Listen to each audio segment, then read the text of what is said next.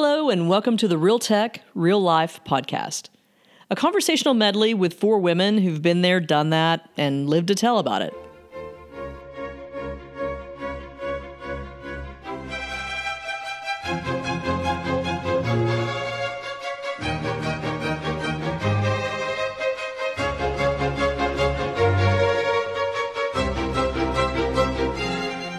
Welcome to episode number 5 of the Real Tech, Real Life podcast.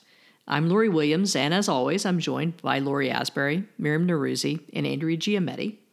And today we're going to take a little bit of a detour from our series on the life cycles of a professional services firm. And Lori Asbury is going to walk us through mindfulness in the workplace, what it means, how businesses are benefiting, and how you can implement it in your professional life. And just a reminder that if you go to our website at realtechreallife.com, you'll be able to find some of the books and sources that she references. So Lori, over to you. Absolutely. Thanks, Lori. But before I do that, what I'd like to do is start a little bit differently and just have us all take a few minutes to become present.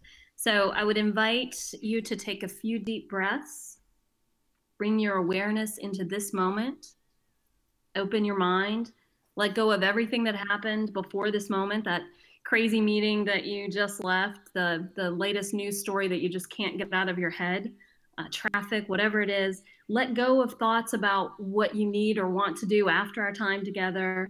Let all those thoughts have their own journey, and the ones that are important will come back to you later. Breaths, and allow yourself to fully arrive in this present moment. I start with something like that because mindfulness really is about being present, being in the moment, being very intentional about where you are and observing what is, and without judgment, right? So it really is powerful. It shifts you into a different space when you're able to use your breathing just to arrive at a particular moment. So, before we get too deeply into how this applies in the work world, I'm just curious from you guys, what it is that you think when you think about mindfulness. What is it that comes up for you? What words do you associate with mindfulness? I would say being present, which is hard. It is. There's so many pulls on our attention, and we're bombarded with so many images and things to do. So it is really hard to do. I was going to say the fact that we were all so slow to speak up shows you how much we probably need this podcast in our lives. It's so funny as somebody who has such a passion for health and wellness. This is an area I have done so poorly. So about the only thing I ever related to with meditation, which, I'm sure you're going to touch on. And it's not one of those things I've ever kind of combined that with business outside of using it to kind of try to relieve the stress aspects. Right. That's a great point. And all mindfulness techniques really are a form of meditation. And so we'll talk on that a little bit later. But, I love your recognition that so often in the work world, we think that it has to be very separate from what it is that we're doing in our professional life. Miriam, how about you? Anything that we haven't touched on yet in terms of the way you think about mindfulness? No, I think you said it earlier. For me, is being present and being in the moment, and blocking everything else that's going on, which is a lot of words, but that's a very hard thing to do. It's very hard to stop thinking about everything else that you're involved with, to take a moment to appreciate and be there at that moment in time, to truly see the moment for what it is. So that's right. What I think of when I think mindfulness, and also makes me realize how little I can practice it, and how bad I am at ever putting it into practice. Well, then you're in the right place, because we've got some tips and tricks and some we can agree at the highest level that this is a very useful thing for us. And I think Andrea even mentioned, hey, there's this thirst for it, but how do you do that? Even if you think that, oh yeah, I could really use that right now, what can you do practically to implement it in your workday? So we'll touch on those things as well. So, mindfulness is really just, as you guys said, increasing our awareness of what's happening in the present moment. The one thing that I would add to that, though, is that it's noticing without judgment.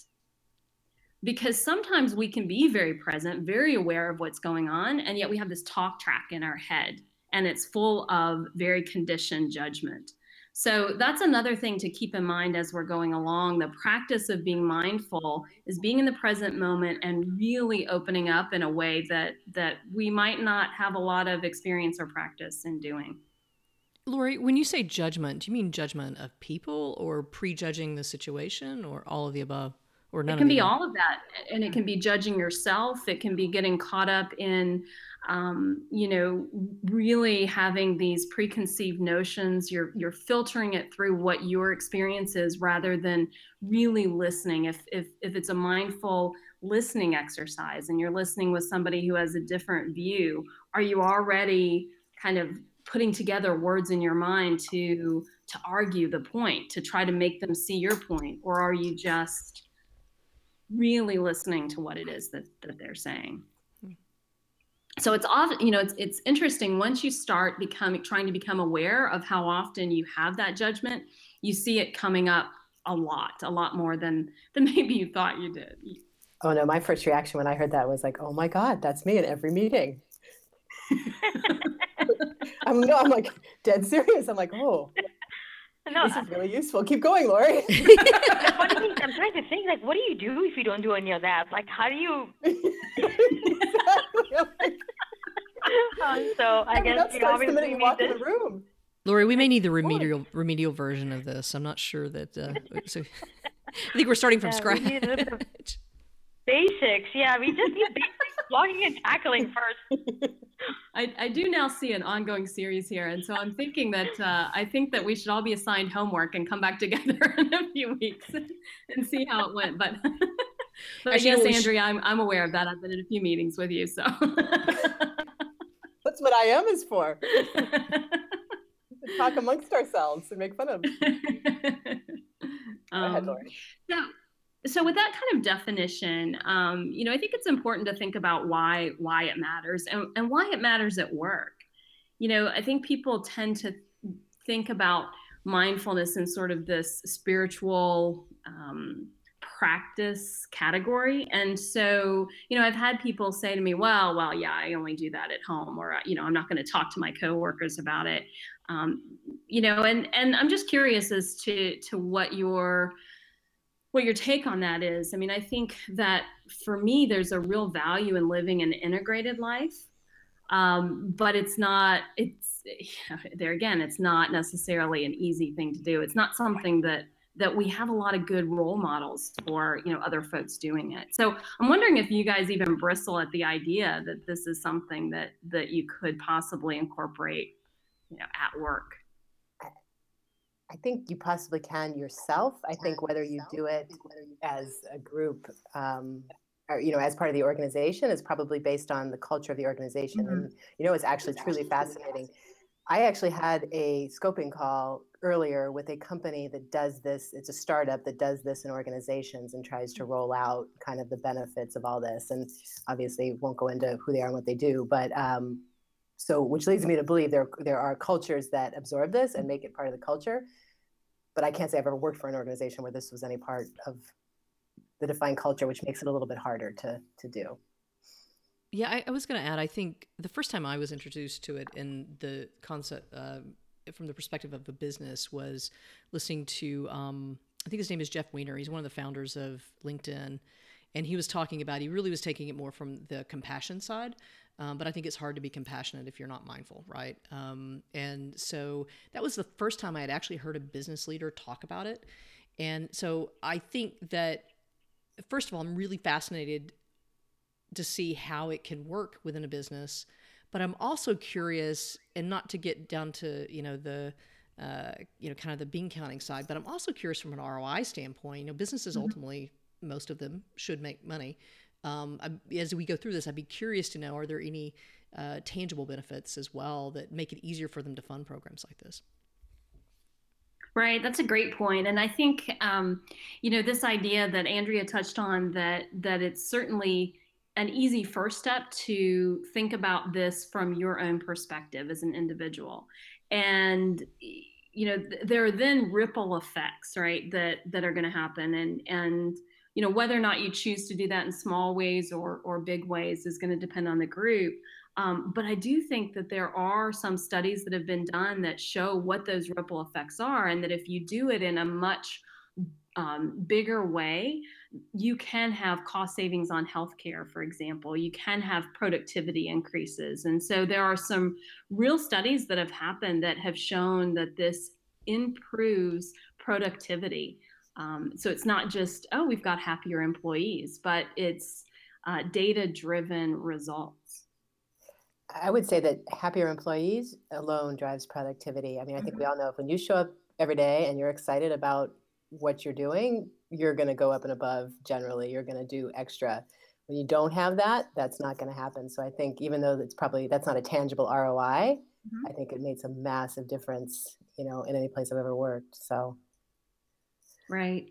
The other way to start to think about this is that, less on sort of this being a spiritual fix or even a spiritual practice, but it's really just a way to clear your head and become aware of sort of those emotional reactions or the reflexive nature of, I've been down this road before. I think I know, what the impacts are going to be, and, maybe leading to really bad decisions. There was a Huffington Post article that really talked about it in that way. And I think that as people start to think about the decision-making process, and as we as leaders,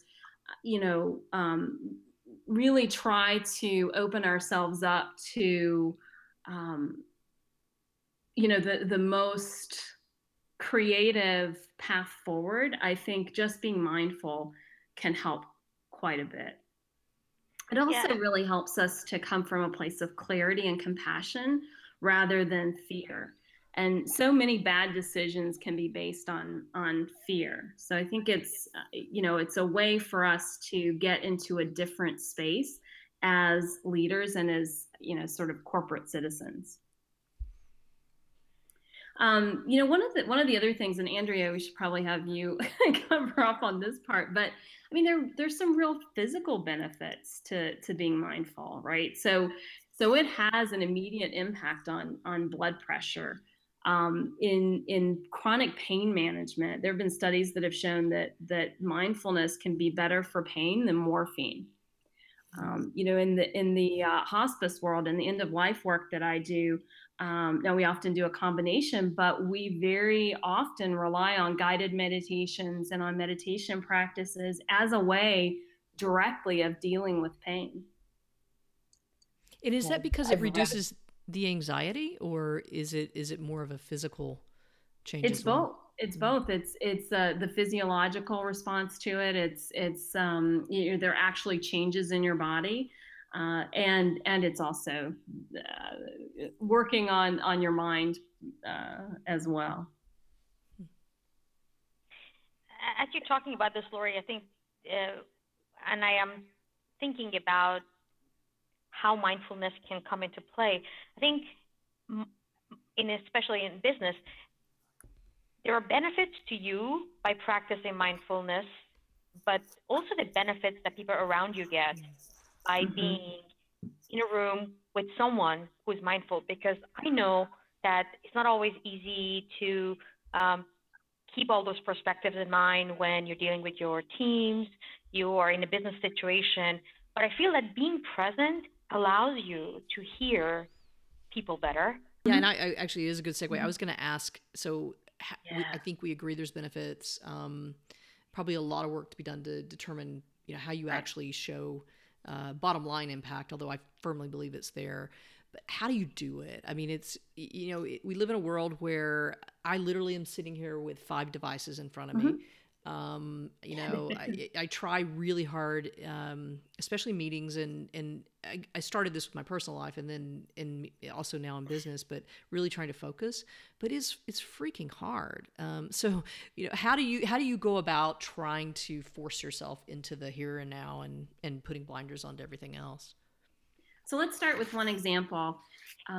Janice Muratano was at General Mills, and General Mills is a company that you wouldn't necessarily think of as being on the cutting edge of something like this, but they in fact launched this pretty robust mindfulness program throughout their company.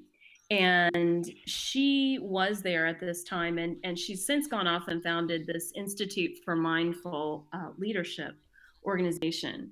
And she, one of the things that she's talked about is that, we have too many meetings, nothing gets done. It's just one of the most draining things that we do. And her suggestion is one of the most simple thing is to recognize that we just can't multitask. As much as, Lori, with your 5 devices, we are going back and forth. We've got our phone, we've got our laptop, but we're really just switching very quickly and not giving our full attention to any of it. And so her thing is to do a meeting without electronics. And that's where you have to make that decision, that Andrea was talking about. Do you, just want to try to do this on your own as an individual, or do you want to start to introduce it into, the way that you work? And maybe it's baby steps. Maybe there are times where you can do it and times that you can't, and just kind of float it out there and see. So if it's your meeting and you want to, set the ground rules, that would be fascinating to see how it changes the group dynamics, where people may be awkward at first, but where people really have to focus on each other and what's done. Electronics. That's an interesting one, and I'm a little bit mixed, only in the sense that I literally can't use a pen and paper anymore. Like, I can type you're speaking to me, but I can't take notes with my hand. But that said, I'm also one of those that drives me batty when I'm in a meeting and nobody's paying attention. Everybody's on their phones and checking emails and doing these things. And we all know, working from home from all these years, every single one of us is not paying attention. We're doing something else. And so I think there's a huge amount of value in going kind of back to that, as long as people understand what the exercise, like if I walk in, in the role, I've been in sales for years, and I walk into a prospect meeting and they tell me I have to put my laptop away. I'm like, well, how am I going to capture what you're telling me? Kind of a thing. So it has to be used in the right way. But I think, it's such a problem. I mean, we all do it. We cannot, and electronics, I think, is the driver for a lot of us having, such limited focus nowadays, because we go from one to the next, to the next, to the next. So anyway, I think it's definitely under the right circumstances.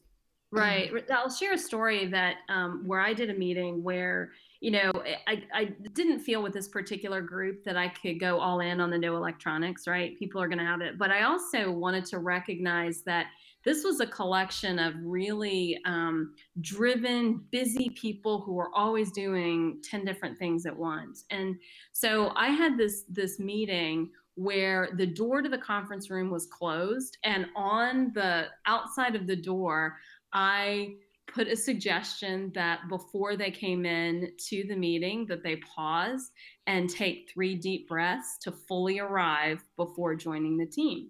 And I thought, this is taking a chance. This could be so goofy, right? And the executive director came in, who is always, in a million different directions. Her deputy came in, and she's very scattered, very effective, but always, she's never focused on what you're saying.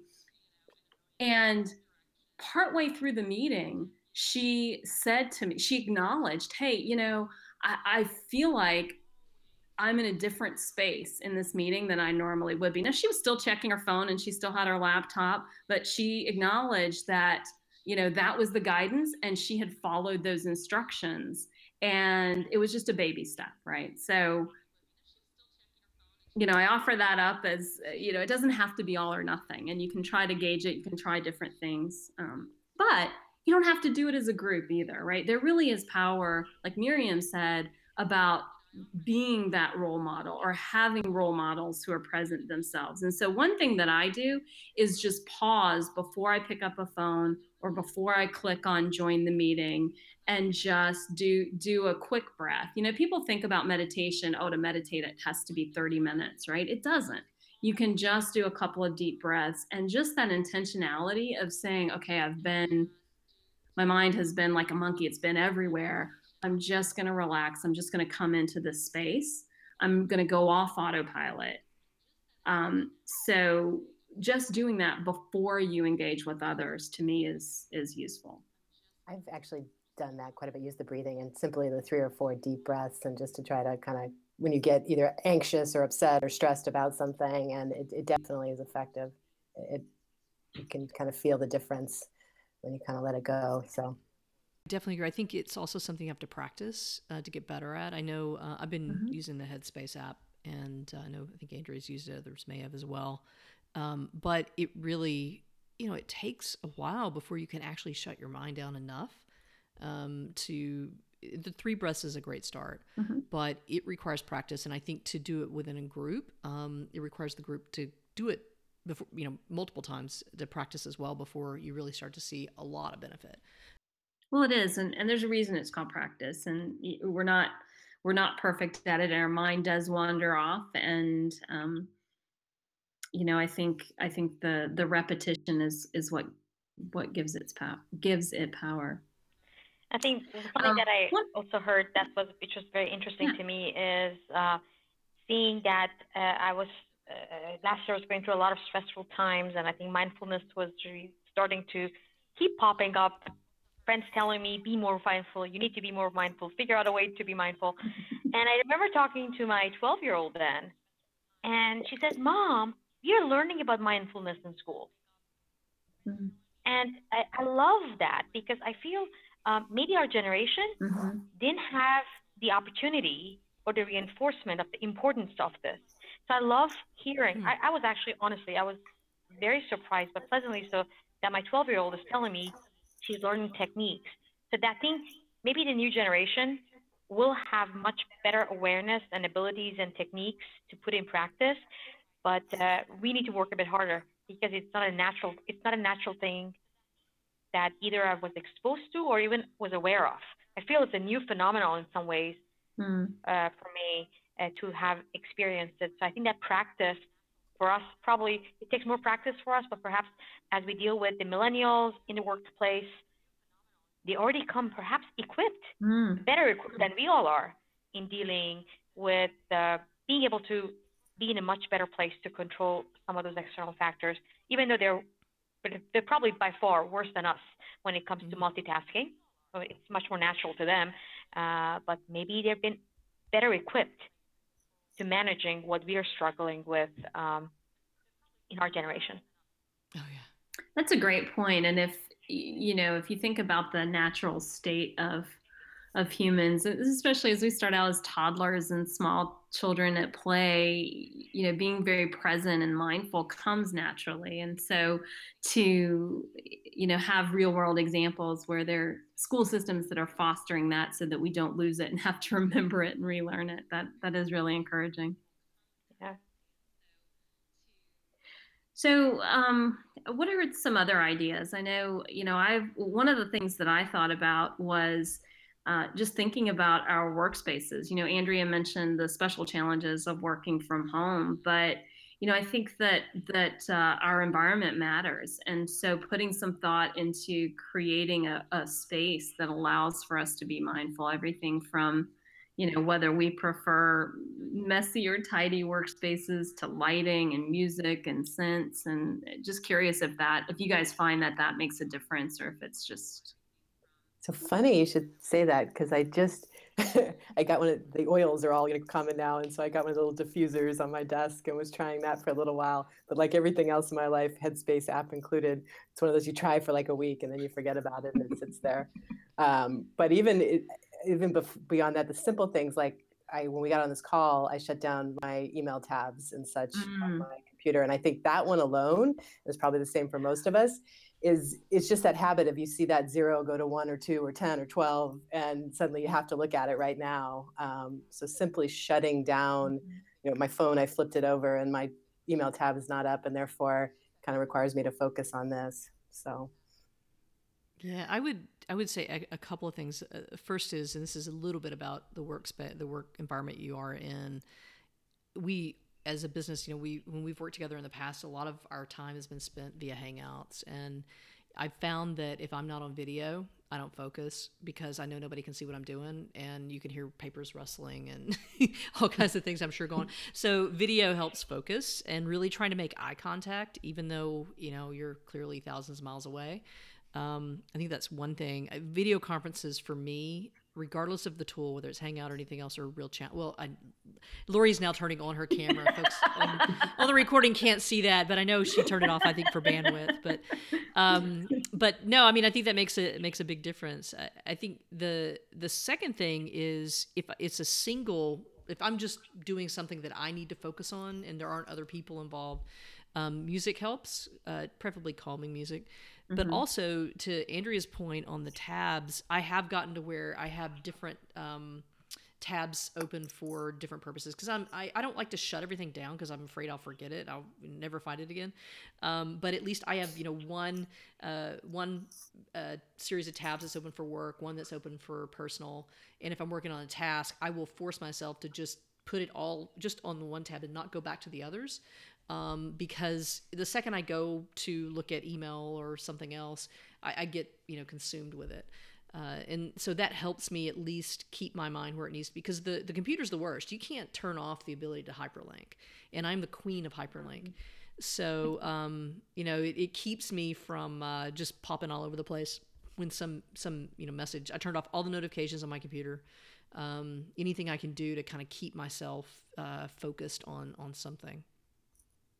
Those are great tips, and it just reinforces something that we've all said in this podcast is hard. I mean, it's amazing how hard these things are, how simple, but,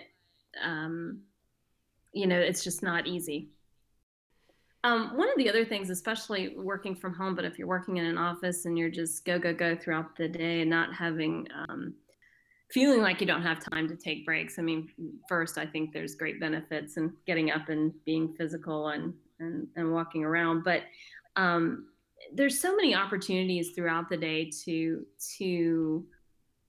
practice mindfulness, right? Like Lori, you talked about it being a practice. And so one of the things that we do often is just eat without thinking. And this will be a hot button for Andrea as well, right? So, just sitting at the desk eating without, and you're not even thinking about what you're eating. So there's, or drinking, as Lori toasts us with her glass of wine. That's okay. But just, the practice or the exercise of mindfully eating. And that's something that's really hard for me to do, because I always want to pair eating with something else. And I never think about what it is that I'm eating and really focusing on the food and every bite. So just curious, Andrea. Yeah, no, I mean, that's actually a huge one. So when you get into kind of health and wellness and stuff and folks, that it's literally, one of the first things, if you really want to lose weight or get in shape or do all these kinds of things, is to monitor what you're eating. And I think all of us do it. I mean, you sit there constantly. It's really hard to sit.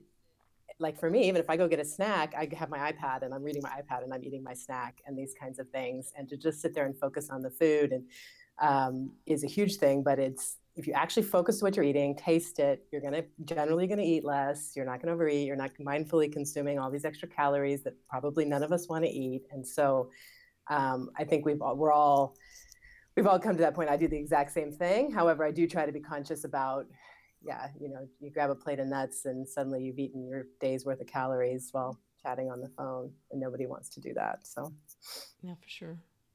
Hey, Lori, so as you think about mindfulness, what is the methodology for your day? Do you start with it, and how do you keep yourself dialed in? I mean, are there secrets to that? Because I can try to do my Headspace every morning, and I do. And although sometimes I find myself constantly making lists the whole time I'm trying to do Headspace, because I don't know why. But so let's say you do get in the zone. How do you keep coming back to the zone? Because life just comes at you, and how do you keep it dialed in? Well, it does, and I, the way I look at that is that's not a problem. That's life. That's the human condition. That's the existence. Like we learn something, And then we forget it briefly, sometimes for a long period of time. And then we remember it. It's like, oh yeah, I knew that.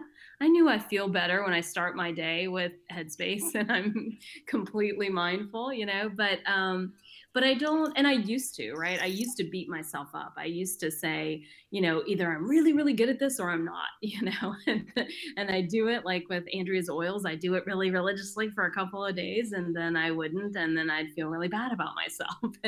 And today I don't do that. I think that's a natural thing of getting back. And it's, you touched on it yourself, Lori, about this being a practice. And so the more we practice, the quicker we get back. For me too, it has to be many different things. It's not just one. And I have to give myself the flexibility. I'm not somebody who has a really rigid routine. I prefer to incorporate it throughout the day. So some mornings I'll get up and I'll meditate first thing before anybody else gets up. Some days I'll wait until I've done the school drop off. Some days I'll do it just before I go to bed. So I need that flexibility, but it's unique to every individual. Other people might want that rigor. Andrea, I'm going to guess that you've got the rigor. Are you the rigor girl?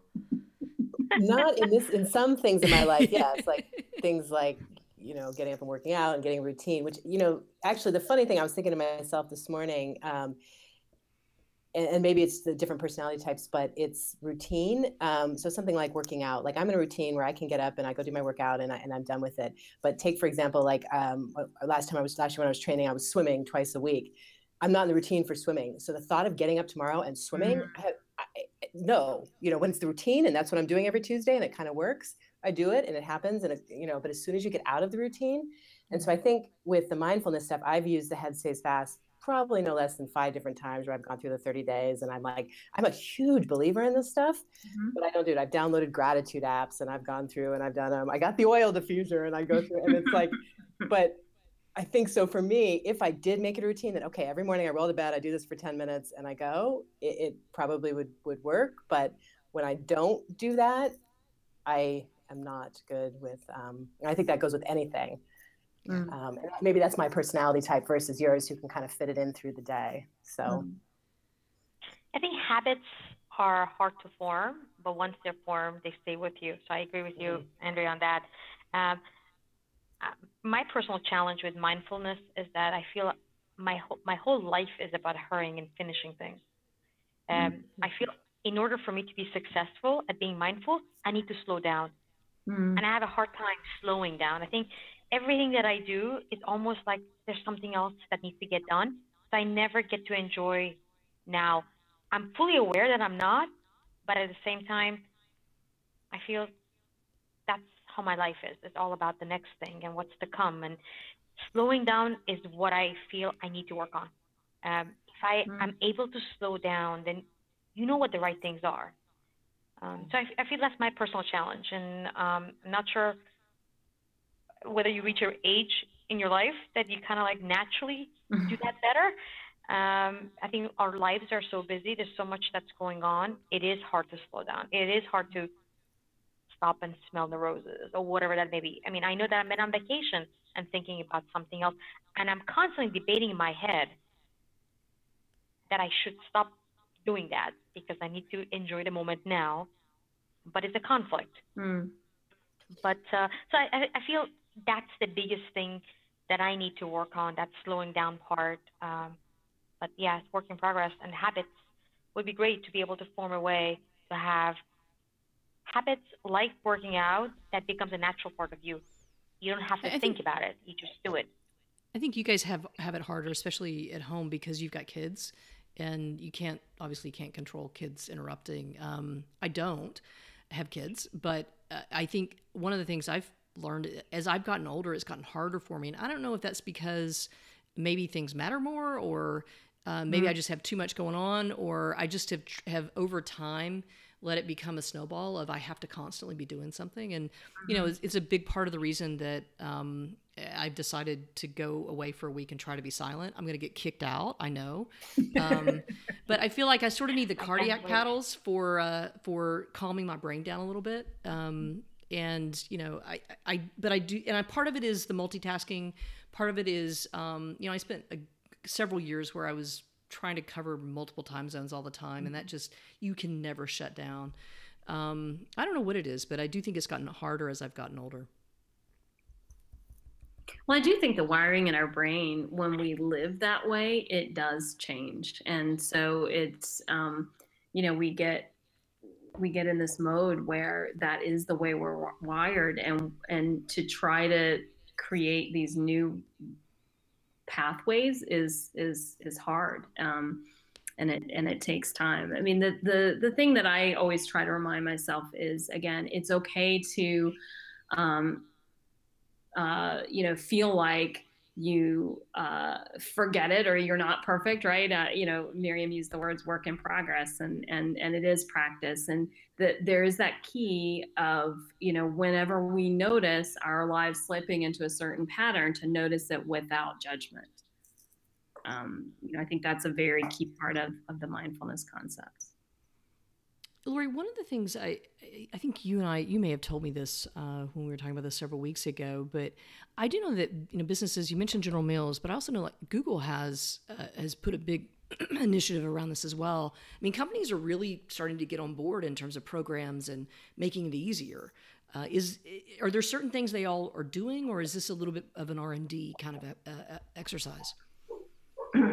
They have. I mean, I think it's still. Well, I think it varies, right? I think some companies are still viewing it as an R&D exercise, and some have very thought out programs. I think the Google experience is pretty interesting in that even at Google, which I tend to think of as pretty cutting edge. It's based in Silicon Valley, where you think that people have much more exposure to this in all walks of life, right? But even they had a hard time trying to introduce this concept of mindfulness at work specifically. And the engineer who introduced it had a hard time with it until it was positioned as a workout program for developing your emotional intelligence. And so, that gets back to Andrea's point of knowing how the culture is going to receive it really does make a difference. A workout program. I like, so with goals and right. You got to make it goal oriented. I like that.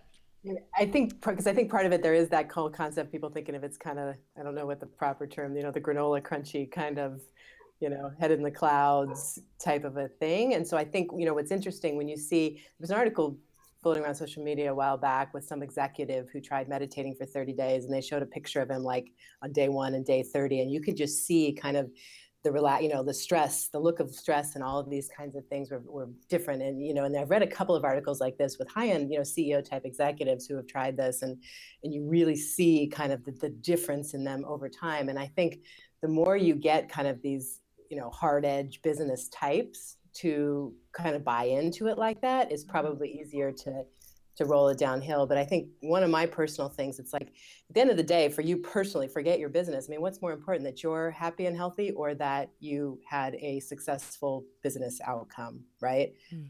For me personally, it's more important that I'm happy and healthy at the end of the day. So I think we all have to do what's best for ourselves. And I think incorporating things like this into your life, even if it's you personally taking those breaths at work, or, stepping away for 5 minutes to meditate, it's whether your corporation believes in it or not. There are also, to your question about how companies are embracing this, there are more and more consulting firms, offerings. There's a company called eMindful, which businesses use for online programs. This Google program spun off into Search Inside Yourself Leadership Institute. So there's more structure and more resources for both for individuals and businesses.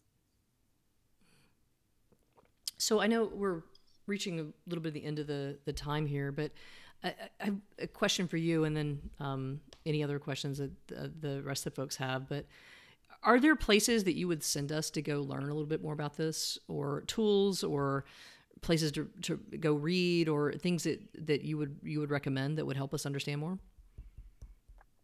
Sure. Yeah. The apps are a great way to dip your toe into the meditations. You mentioned Headspace. I use Insight Timer. I also go to YouTube and do guided meditations. I tend to do a lot of guided sleep meditations. So that's a great resource. But there are a couple of books that are um, pretty good. One is called And we can put these in our blog, by the way. Yeah, we'll put them in the blog. One is called Mindful Work: How Meditation is Changing Business from the Inside Out by David Gellis. And what he does there is he really describes how mindfulness has gone mainstream with companies like Google, General Mills, which we talked about, Aetna, Target. And these are companies that have built extensive programs to foster those practices. But it also does a good job of providing some background as well, just to mindfulness and meditation. So, Fantastic. Well, cool. I feel much more informed now. Thank you for sharing all that. I think I'm going to make you guys my mindfulness accountability group, and I'm going to report back to you on how I'm doing with it. The truth is, I like Headspace because I like the guy's accent. So that's Me too. that is this What's really the name good. of the app on the? Because I want to strangle that thing when I'm on calls and then it tells me to breathe. I call and then all of a sudden I get this notification on my Apple Watch: breathe. You probably need I to literally, breathe, Miriam. I You should literally try got doing one it. as we were recording this The episode. timeliness is off on that one. I think I want to do the Head Start thing because obviously I stopped wearing my Apple Watch because I was tired of being told to breathe. So this is the goofiest thing because if I close my eyes, I'll go to sleep, and I do try. I mean, or I'll just zone out too much. But the Headspace app has this little orange circle, and it kind of like changes shape as it goes. So you remember the old like 1970s lava lamps? You know how they were sort of they would kind of hypnotize you. Yeah, so that's what it does to me. It sort of hypnotizes me into focusing. I gotta give that up a try. It's great. Well, good. Well, any other questions for Lori? For good Lori? Yeah, I think that was fascinating and something I need more of. Remind me again in a week. Yeah. Great. Well, thanks we so much, Lori. each other. Thanks for walking us through that, and we will definitely be putting the apps and the books that Lori mentioned, and Lori's also going to help us with a blog, and we're going to let you hold us accountable every couple of episodes. We're going to let you give us a hard time and ask us how we're doing on the mindfulness track, because it is definitely something that you guys have been on in meetings and hangouts with me. You know how bad I am about this, so. I think hopefully we'll get better and learn together.